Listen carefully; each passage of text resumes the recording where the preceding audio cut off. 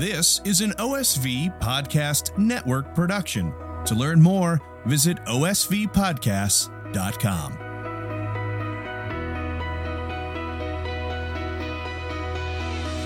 Welcome to Season 2 of Revive, where we explore how to renew and revive your faith. Our goal with each episode is for you to leave feeling equipped to bring Christ's love to the world. I'm your host, Tim Lumkowski, CEO of the National Eucharistic Congress. Special thank you to today's show sponsors, Relevant Radio and the Augustine Institute. Hey everyone, my name is Tim Lumkowski, CEO for the National Eucharistic Congress. Thank you for tuning in to Revive, where on the road to the National Eucharistic Congress in Indianapolis from July 17th through 21st this year, 2024, we're going to be exploring how to renew and revive our own living relationship with Jesus Christ in the Eucharist. We're honored, privileged to be the official podcast of the USCCB's National Eucharistic Revival. Come along to discover the depths of the Catholic faith with me and special guests from across the country. We have a very special one today, and leave feeling equipped to bring Christ's love to the world. And this, the second season of the Revive podcast, we're really focusing on having conversations with Catholic leaders who are committed to helping you enkindle your missionary fire so that you can share the gift of our Eucharistic Lord with others. It's a joy to have you joining us today. And they're especially excited to hear from Father Mike Schmitz as we talk a little bit about this important moment for the church. So Father Mike Schmitz is a man who needs no introduction, but he was ordained for the Diocese of Duluth in 2003 and studied at St. Paul Seminary in St. Paul, Minnesota. I believe you knew a Father Andrew Cousins there at the time. I certainly did. And now is an internationally known speaker and uniquely gifted communicator of the gospel, I would say, is something I want to talk about a little bit. He hosted the 2021 breakout podcast, The Bible in the Year, which quickly became the number one podcast on the Apple charts and is the most popular Catholic podcast of all time. He's also worked on the Catechism in a Year, all kinds of different things. Media Father, we're so grateful for you being with us today. Thank you very much. And also about Bishop Cousins. He was already a legend back then when I was in seminary. He was just recently ordained, and I think they sent him off for further studies in Rome. And it was like, whenever he came back to Minnesota, it was like, oh yeah, that's Father Cousins over there. There's something something amazing about this guy. And of course, as we know, there is something pretty amazing about this guy. Yeah. So, I think, people don't know that part of his story, the sort of the academia and the professor. I've heard his class on the Eucharist was like, sacraments was unbelievable. Yeah, on the Eucharist. Yeah. That's the thing is I felt so robbed of because we're not going to name names here, but I did not have a Father Andrew Cousins or Bishop Andrew Cousins teach me the Eucharist class. I remember I had the same class, very different reality. I remember talking to some of my brothers here in the priesthood up in Duluth, and they talked about going to Father Cousins' class on the Eucharist. And they said it would every day their mind would be blown. It's just like incredible, but not just their mind. They said that the next thing after their class hour was Mass, daily Mass. And what Father Cousins would do regularly is he would say, okay, guys, we've been talking about our Lord in the Eucharist for the last however long. These last 10 minutes, let's stop talking. Let's get our hearts ready to actually enter into the mystery we've been talking about for the last. And it's just like, oh my gosh, we never got that. Also didn't get the content. It's legendary, as I said. That's cool. No, he's one of I've been working with him for maybe 3 years now, pretty closely in this Eucharistic Revival project. And it's like the more I've gotten to know him, sometimes you really get to know people and you're like, oh, okay. There's like, he's like an actual saint, it's just like the more I get to know him, the more I'm like, oh, this is actually who you are, like in the core. And he suffered and, I think the Lord's really led him on a journey, but that's actually a perfect place. That's kind of where I want to start is I've heard enough of your story to know, that even with the faith, there was sort of a moment of reversion and different. I think you grew up Catholic, but there was a deepening at different points in your story and your journey. And one of the things I've kind of been interested, particularly people who, I don't know this part of their life or their stories. Like, when did you, maybe as a place to begin, as we talk about Eucharistic Revival, when did you yourself sort of encounter Jesus in the Eucharist as a person for the first time? Yeah, it's something I love talking about. The Eucharist is. I've said this many, many times. I would say it again. I will say it again. Is that the very first time I was ever asked to speak at a church? I was a first-year seminarian, I think, and they said, "Hey, come back to our youth group, our Wednesday night religious education, and it would talk about anything." I said, "What do you want me to talk about?" They said, "Talk about anything." And I said, "Well, if I can talk about anything, what I want to talk about is I want to talk about the Eucharist." And they said, "Okay, great, go for it." And then when I was first ordained a deacon, the first time I got to preach, I got to preach on the Eucharist. And the first time I got ordained a priest, it was right on Corpus Christi. And I got to, again, proclaim Jesus in the Eucharist. Is something so powerful because, so as you mentioned, part of my story is that I was raised Catholic and didn't really like going to Mass at all, kind of like I'm a normal Catholic person. We had to go to Mass, so my parents were pretty solid on that. It's so fascinating because my parents weren't I would say overly Catholic, but I guess it's all on a sliding scale. I say in this sense, we didn't pray a family rosary, but my mom prayed the rosary every night. And we didn't necessarily go to daily Mass, but we went to Sunday Mass no matter what. I mean, that was absolutely the only way you could get out of going to a Sunday Mass or a Holy Day is if you were too sick to do anything else for the rest of the day. Now, I always describe that I was so, I didn't like going to Mass so much that there were many times as a kid where I pretended to be sick in order to try to get out of Mass. A couple of times I pulled it off. Like, I don't know if my mom was just tired or if she actually bought it, but what would happen is they would all leave and I pretend to be sick. They would all leave. I would have 1 hour of whatever, doing whatever I wanted to do. And then the rest of the day, I would have to sit in my room by myself, doing nothing. Like there's no TV back then in my rooms, at least. There's no devices. There was just sitting there. And I thought I was still winning. I thought like I got out of going to Mass, even though now I have to sit here by myself. Now that all changed. A couple of things happened, but one of the things happened is I encountered the Lord in reconciliation. So the first thing that happened was my heart was pierced by sin and was just consoled by God's mercy and confession. And that was just an act of the Holy Spirit, huge act of grace, because it came out of nowhere. It came out of nowhere. But then the next thing also came out of nowhere. Speaking of my mom, like many people's moms, I think, had a big stack of books and magazines that she wanted to read, quote unquote, someday. And so, and just like stacks, these Catholic magazines, these Catholic books that, this would be good to have, so-and-so recommended this one. One of those books I actually I bought a new copy of it, but it was titled back in the day. It was called A Catechist Tells It His Stories or something like this. And every chapter was another aspect of the Catholic faith.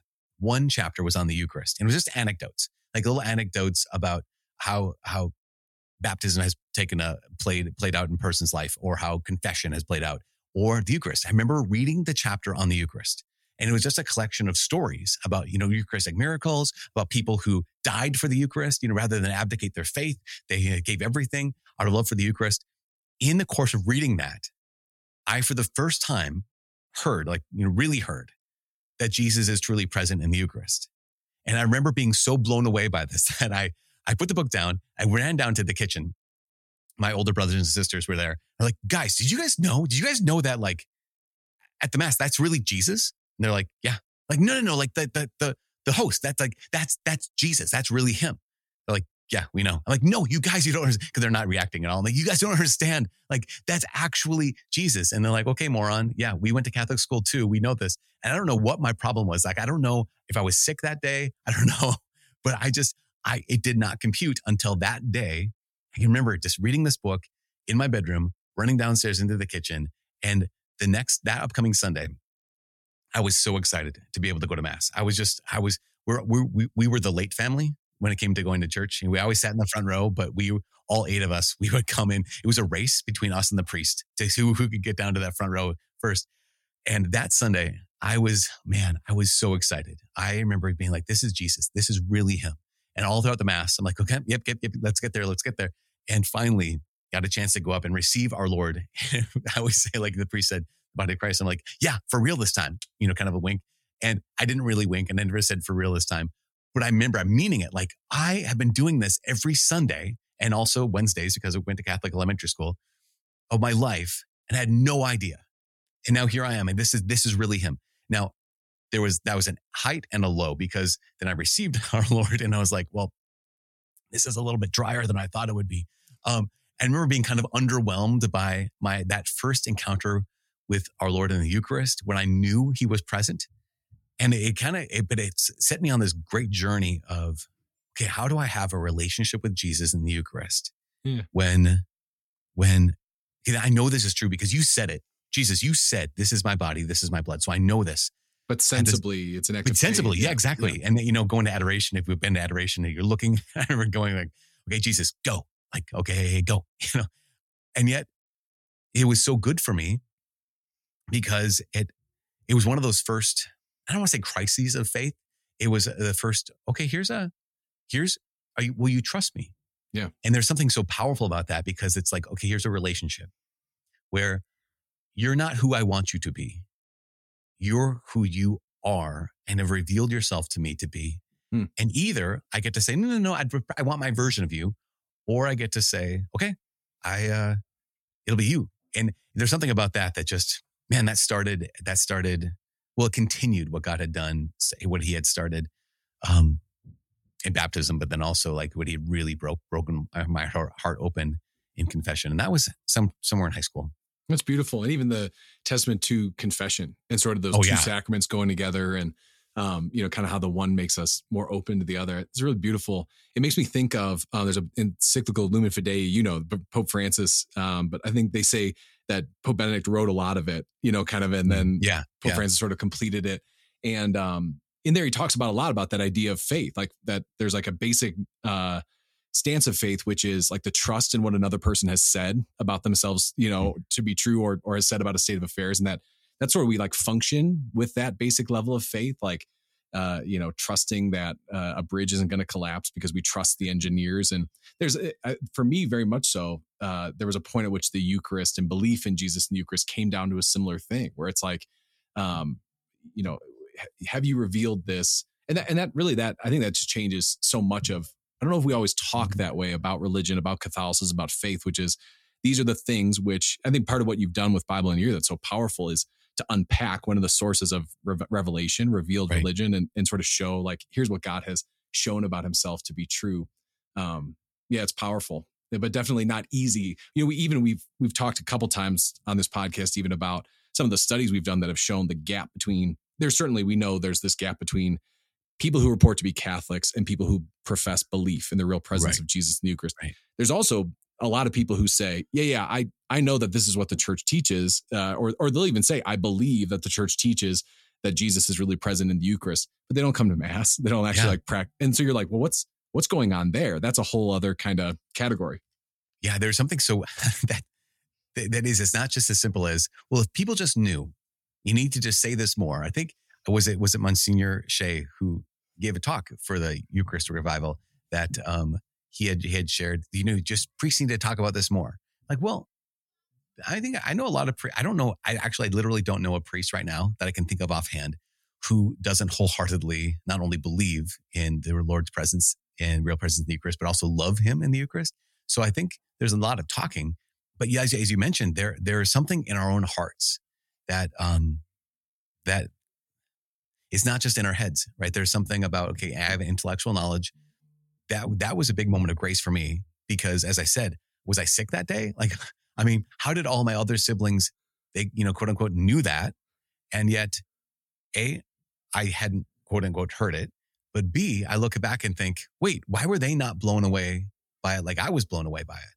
So, because they said that they knew, and they're good people and they have faith now, but at the time they weren't like going out of their way to spend time with our Lord in the Eucharist. At the time, they weren't even excited about the Mass on Sunday. And I think, okay, this is all this mystery of conversion and repentance and sin and grace.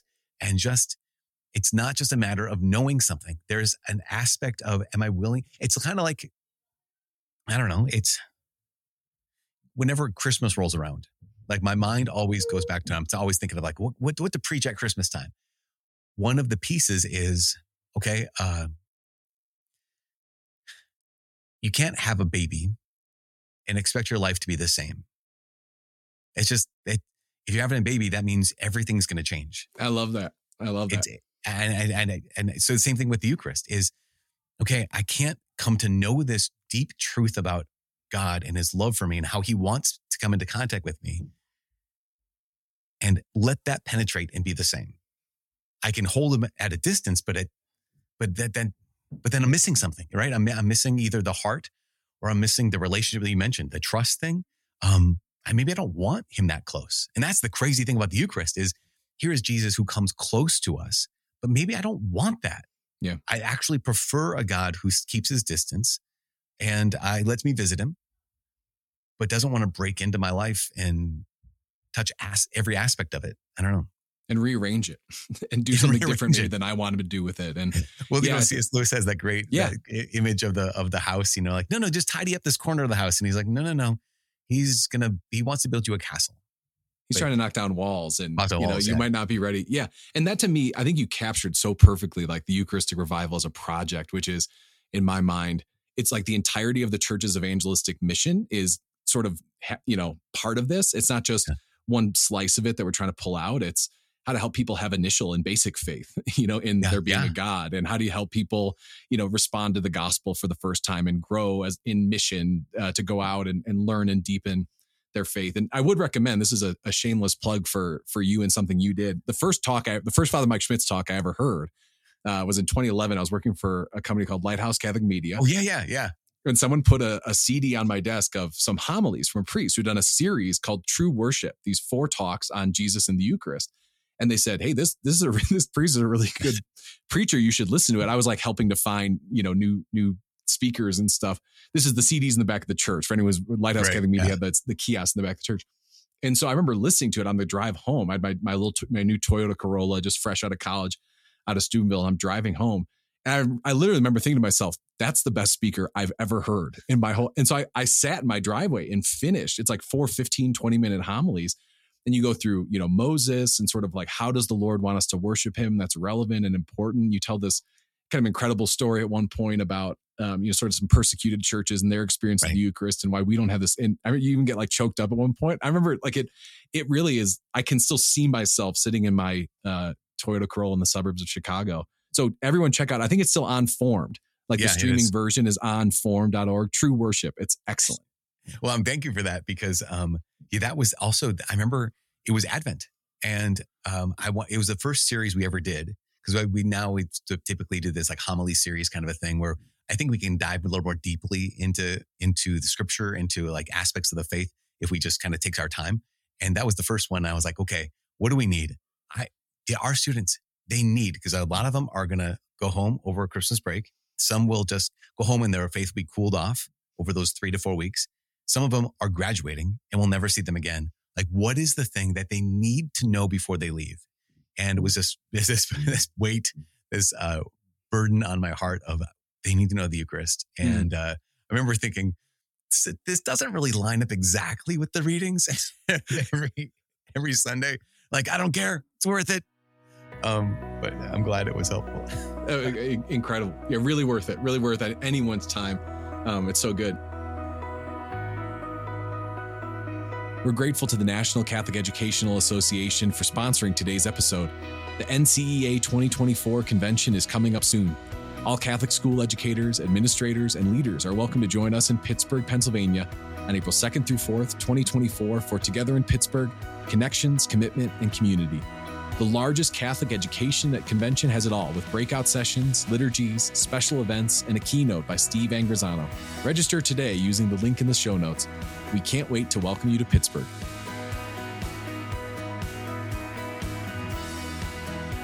Yeah, so kind of in general, maybe, this Eucharistic Revival project now, we're about 1.5 years into it. It's a 3-year initiative, kind of in the middle of the parish year. Sort of maybe what's been your experience of that? Either as you've seen it sort of walked out into the church's life, the bishops inviting the church to this moment sort of prophetically, or even, maybe when you first heard about it, like what's kind of been your experience from your vantage point, traveling around certainly, but then also just, in campus ministry, doing what you do? Yeah, no, that's a great question. It varies. My experience varies. Internally for myself personally, I think awesome, great idea. This is so good. Really excited about. I love I get the chance to work every summer on like Steubenville youth conferences or other youth conferences, and that gives anywhere from 1,000 to like maybe 5,000 or 6,000 youth. Got to work at the Focus National Conference, which is twice or 3 times that, which is really cool. The idea of having something where adults can come, because everyone says that's nice for the kids, that's nice for the youth. When I first heard about the actual, like, let's come together and have this, I was like, man, that's awesome. Not only is it awesome for the adults and whatever families, whoever comes, but also because there's that recognition of this is how the Lord won my heart in a unique way, as I mentioned already. is through the Eucharist, through himself. He did in the Eucharist. I think, gosh, it might be in the Catechism, but it says something along the lines of, or somewhere it says something along the lines of all the other sacraments, of the 7 sacraments, 6 of them are expressions of God's power, like expressions of his work, expressions of his what he does for us. The Eucharist is he himself.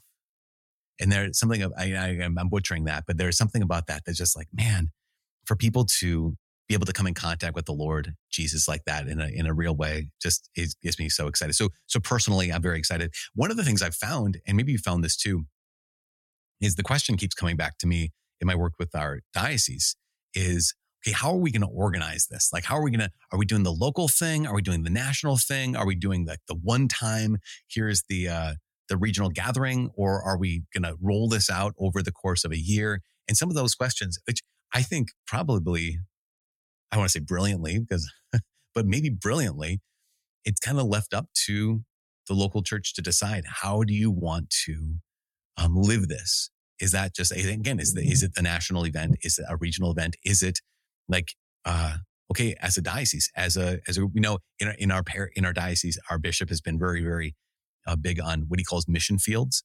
See, and he says in the past, you might have deaneries, you might have parishes, and we have still have parish boundaries and whatnot. But he said, but we have to scrap all of that and go back to mission fields, because we have to have the mindset that says, okay, in this region, I'm spiritually responsible for every person who lives here. And so that means this whole area is my mission field. So where are the hospitals? Where are the funeral homes? Where are the nursing homes? What are the schools? What are the other ministries that are happening? Because every one of these people, the Lord Jesus suffered, died, and rose from the dead for them. And so how are we going to reach each and every one of them with the gospel? And so in that, what he has advocated for all of us is like, we're not going to have a lot of diocesan mandates. What we want you to do is, you're on the ground. How do you want to reach out to every person in your mission field? And I think there's something beautiful about the revival, the Eucharistic revival, that says, okay, let's do this. There's a big event. That's great. We want that to be as powerful and impactful as possible. There's also regional events. Same thing. Also, maybe not just the one weekend, but what about for all this whole season? I just think that there's a lot of potential, and I just can't wait to see what people end up doing. Yeah, no, it's a good, there's a risk in that, right? It totally is. In setting the strategy as, I always think of like the Navy SEALs who they have enough training to be in mission critical situations and make really strategic decisions. And it's always seemed to me that if we are good at organizing things as a church at times, right? Like we have this hierarchical structure that allows us to, push. I was going to say push out messages, but that can be a challenge. We've learned like it'd be hard to communicate a vision broadly. But there's a possibility of saying, well, we all need to do these things. And I think there was a power in almost saying, kind of like you said, I don't know a priest who isn't a priest because he loves Jesus and the Eucharist and wants to renew the Eucharistic life of a parish. And so sort of rallying those energies all together, to me, that's the critical place is it has to happen in the parish. The national organizing efforts, the Congress we're doing, the pilgrimage are sort of points of connectivity or gathering up local fires. But if it's not happening locally in the parish, that's just where the rubber is going to really hit the road in terms of that's where the gospel gets incarnated in real people's lives. Right. And so to leave some of that up to their local discernment, there's risk there. And I think mileage does vary. I talk to people all the time. They're like, my pastor's not doing anything. My diocese isn't doing what I want them to do. And I'm always like, I think there's a chance for all of us to participate in the renewal of the church by becoming saints ourselves. But I appreciate that you kind of noticed that seemed to be part of the strategy of this. Yeah, no, I'm sure you reflected on this, but for years when I went on I would at the end of the fall semester, I would go on a silent retreat. And for years on that silent retreat, I would take Archbishop Fulton Sheen's retreat for priests. I think he had given to a bunch of priests in Ireland years and years ago. And in that retreat, I think that retreat has become pretty monumental and instrumental in the lives of many priests, because it was that retreat that he said, you cannot, he said to all the priests, he's like, you can't remember a single thing that you've ever heard in any of the retreats that you've been to before. You have to go to a retreat every year. And I could bet you money that if I asked you, what has anyone ever said, or how has it even impacted your life? You've been going to retreats. If you've been ordained 20 years, you've been going to retreats for 20 years. And you could point to it and say, this has not made a single slice of a difference in my life. He said, so I'm going to say one thing. I'm going to invite you all to make a daily holy hour. And that was it. That was he talks a lot about it, but he had said that here's what has to happen. Unless you do this, nothing will change.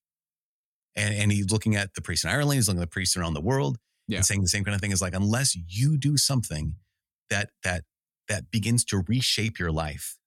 So it's not just, okay, I got my retreat done this year. That was really nice. That retreat master was very talented, or he was very compelling, clever. But that's done now. The retreat's over. And the thing I think that will maybe, I don't want to make a break, because the Holy Spirit can do what the Holy Spirit does. But I think in so many ways, one of the things that I'm looking towards is, okay, how is my daily prayer life going to change? And not just my daily prayer life. How is the daily prayer life of your father of five, is your single young woman, is your unmarried at 56, or whoever, whatever you're at, wherever a person's at in life, how will their daily prayer life change? Because if that doesn't, right, then it's like, well, that was fun and it was really well done, but you can't have a revival unless there's something revived, right? Something that's dead that's now alive.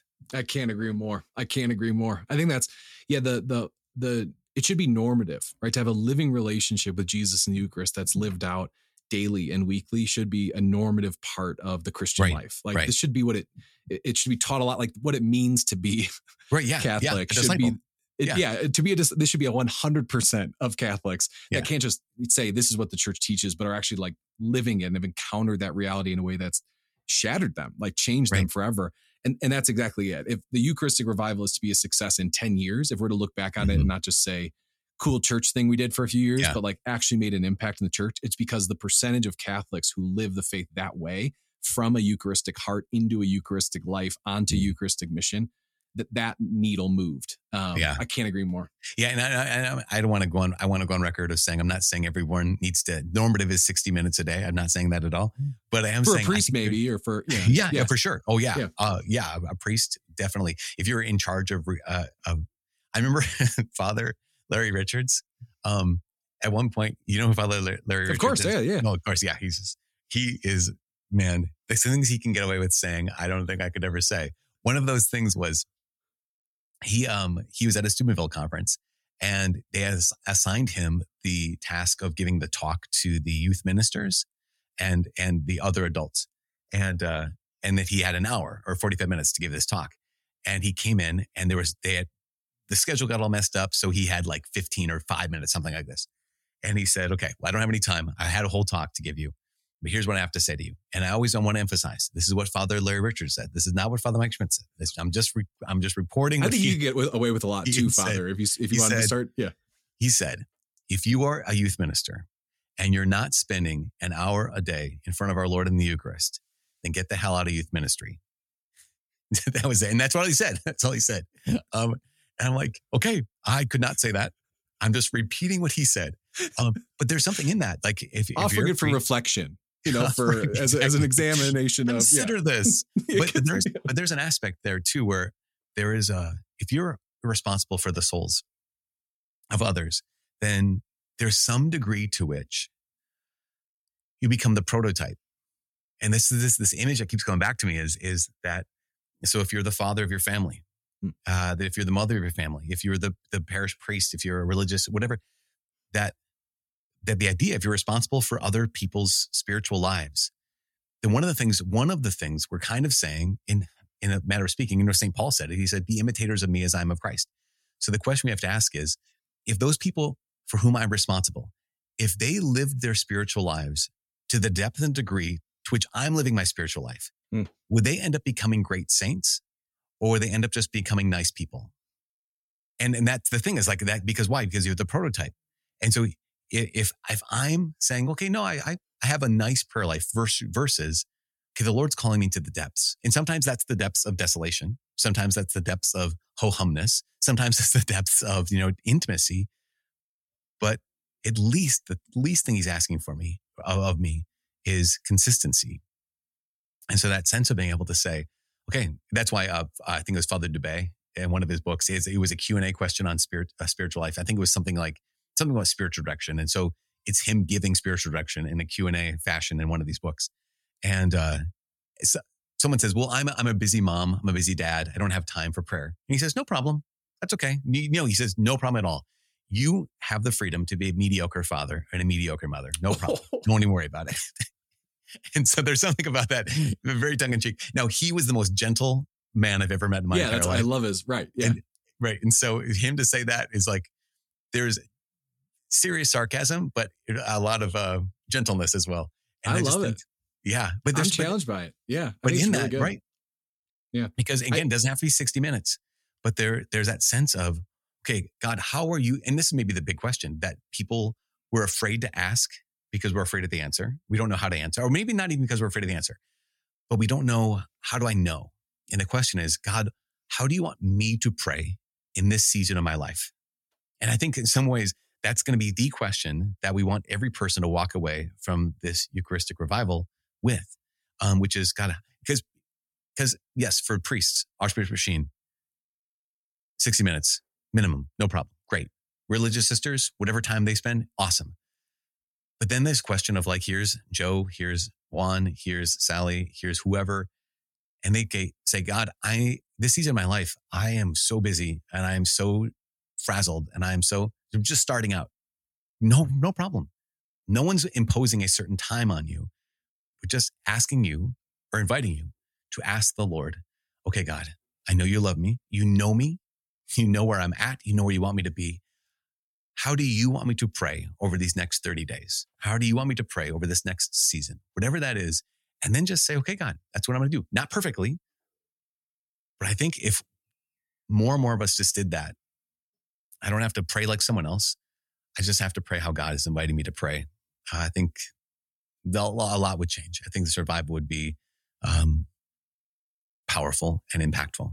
Yeah. I think I'm challenged by it. I think it's very wise. I think it's very beautiful. Yeah. How do a sincere and sacrificial commitment to prayer that transforms us inwardly into, and then leads us, to bear fruit in our lives. Right. And that's that's the recipe for renewal in every age of the church, and in particular in I think that's actually, again, not to be too shameless, but it's actually something I've always admired about you as a man and a priest on mission from afar, is just when you hear you talk and some of the different, media things or something like the Bible in the year, the Catechism of the year, you can tell that what you're relating is coming from a place of prayer and learning. Like there's always, I've never met anyone who always has like you're like so many unique, sort of insights or takes into things. And there's no way for that to happen in a person's life, that kind of creative gift of communicating without it first being sort of written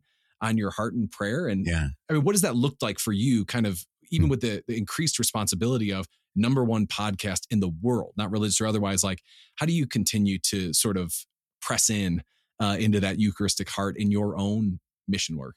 That's a great question, because there's the basics.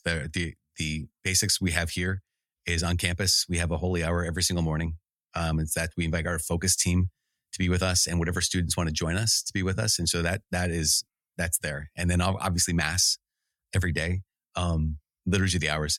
But one of the things that I have, my spiritual director has heard this 1,000 times. I'm like, Father, I think this is what God's asking me to do, is I know that I'm either growing in intimacy with Jesus or we're a little bit stale when I'm spending 30 minutes in the evening with the Lord doing nothing else. So my temptation is either to skip that time, obviously, because I'm like everyone else.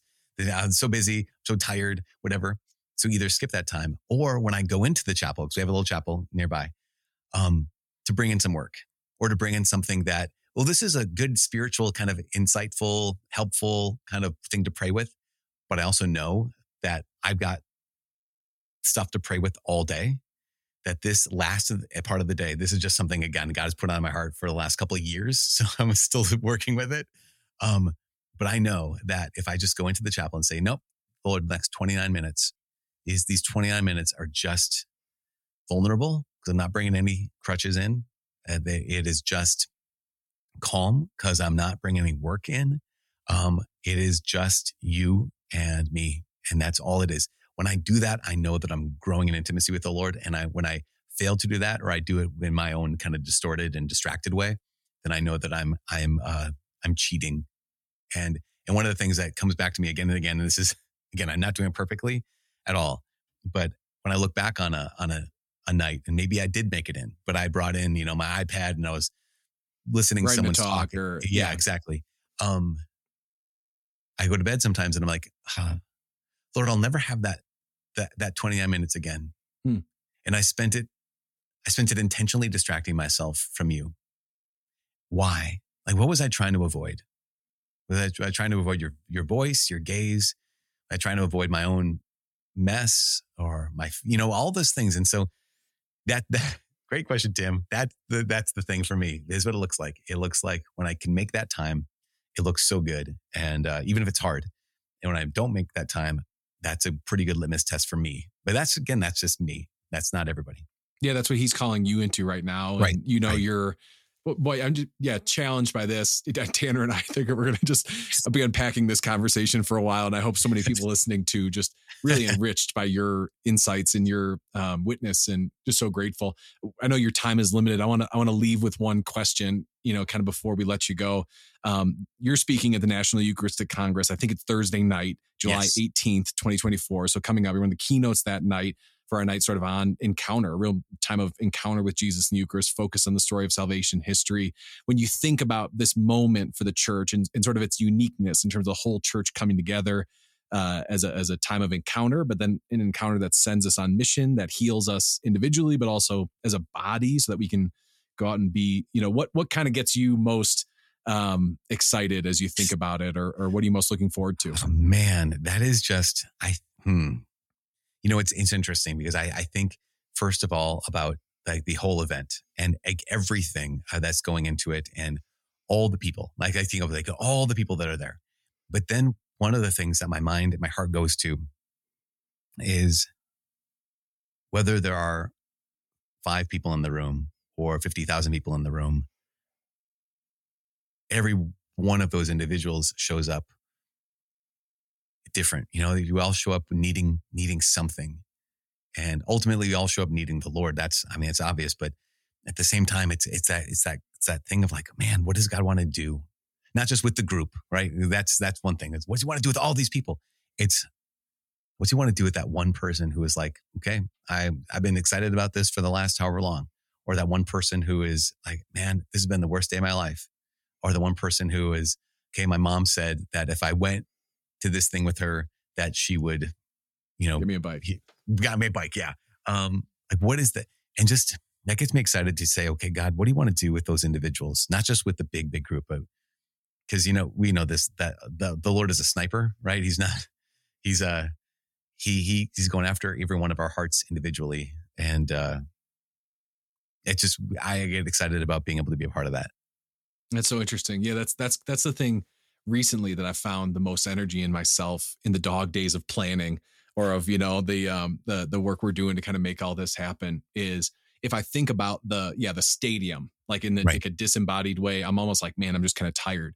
But if I think about like this life, this priest who came and received a vocation here, or this, like conversion that happens, or this person who has been faithful for so long, but there's been deep pain and hurt in their life, and they're going to receive a healing. It's like, then I can get up for that. There is something about that is especially compelling. Father, we're grateful for you, grateful for all you do for the church, grateful for your involvement in the Eucharistic Revival and the Congress, and just who you are. So we'll be praying for you. Please pray for us. And thanks for joining us today. Absolutely. Thanks, you guys. Thanks for joining us for today's episode of Revive with Father Mike Schmitz. For more on the Eucharistic Revival, visit eucharisticrevival.org. And if you want to join us in Indianapolis for this historic encounter with the living Jesus in the Eucharist and be sent on mission for the life of the world, don't forget to register today for the National Eucharistic Congress at eucharisticcongress.org. We're so grateful for you. We're praying for you. Have a great day. God bless. We're grateful to the National Catholic Educational Association for sponsoring today's episode. The NCEA 2024 convention is coming up soon. All Catholic school educators, administrators, and leaders are welcome to join us in Pittsburgh, Pennsylvania on April 2nd through 4th, 2024 for Together in Pittsburgh, Connections, Commitment, and Community. The largest Catholic education convention has it all, with breakout sessions, liturgies, special events, and a keynote by Steve Angrisano. Register today using the link in the show notes. We can't wait to welcome you to Pittsburgh. This has been a production of OSV Podcasts. To learn more, visit osvpodcasts.com.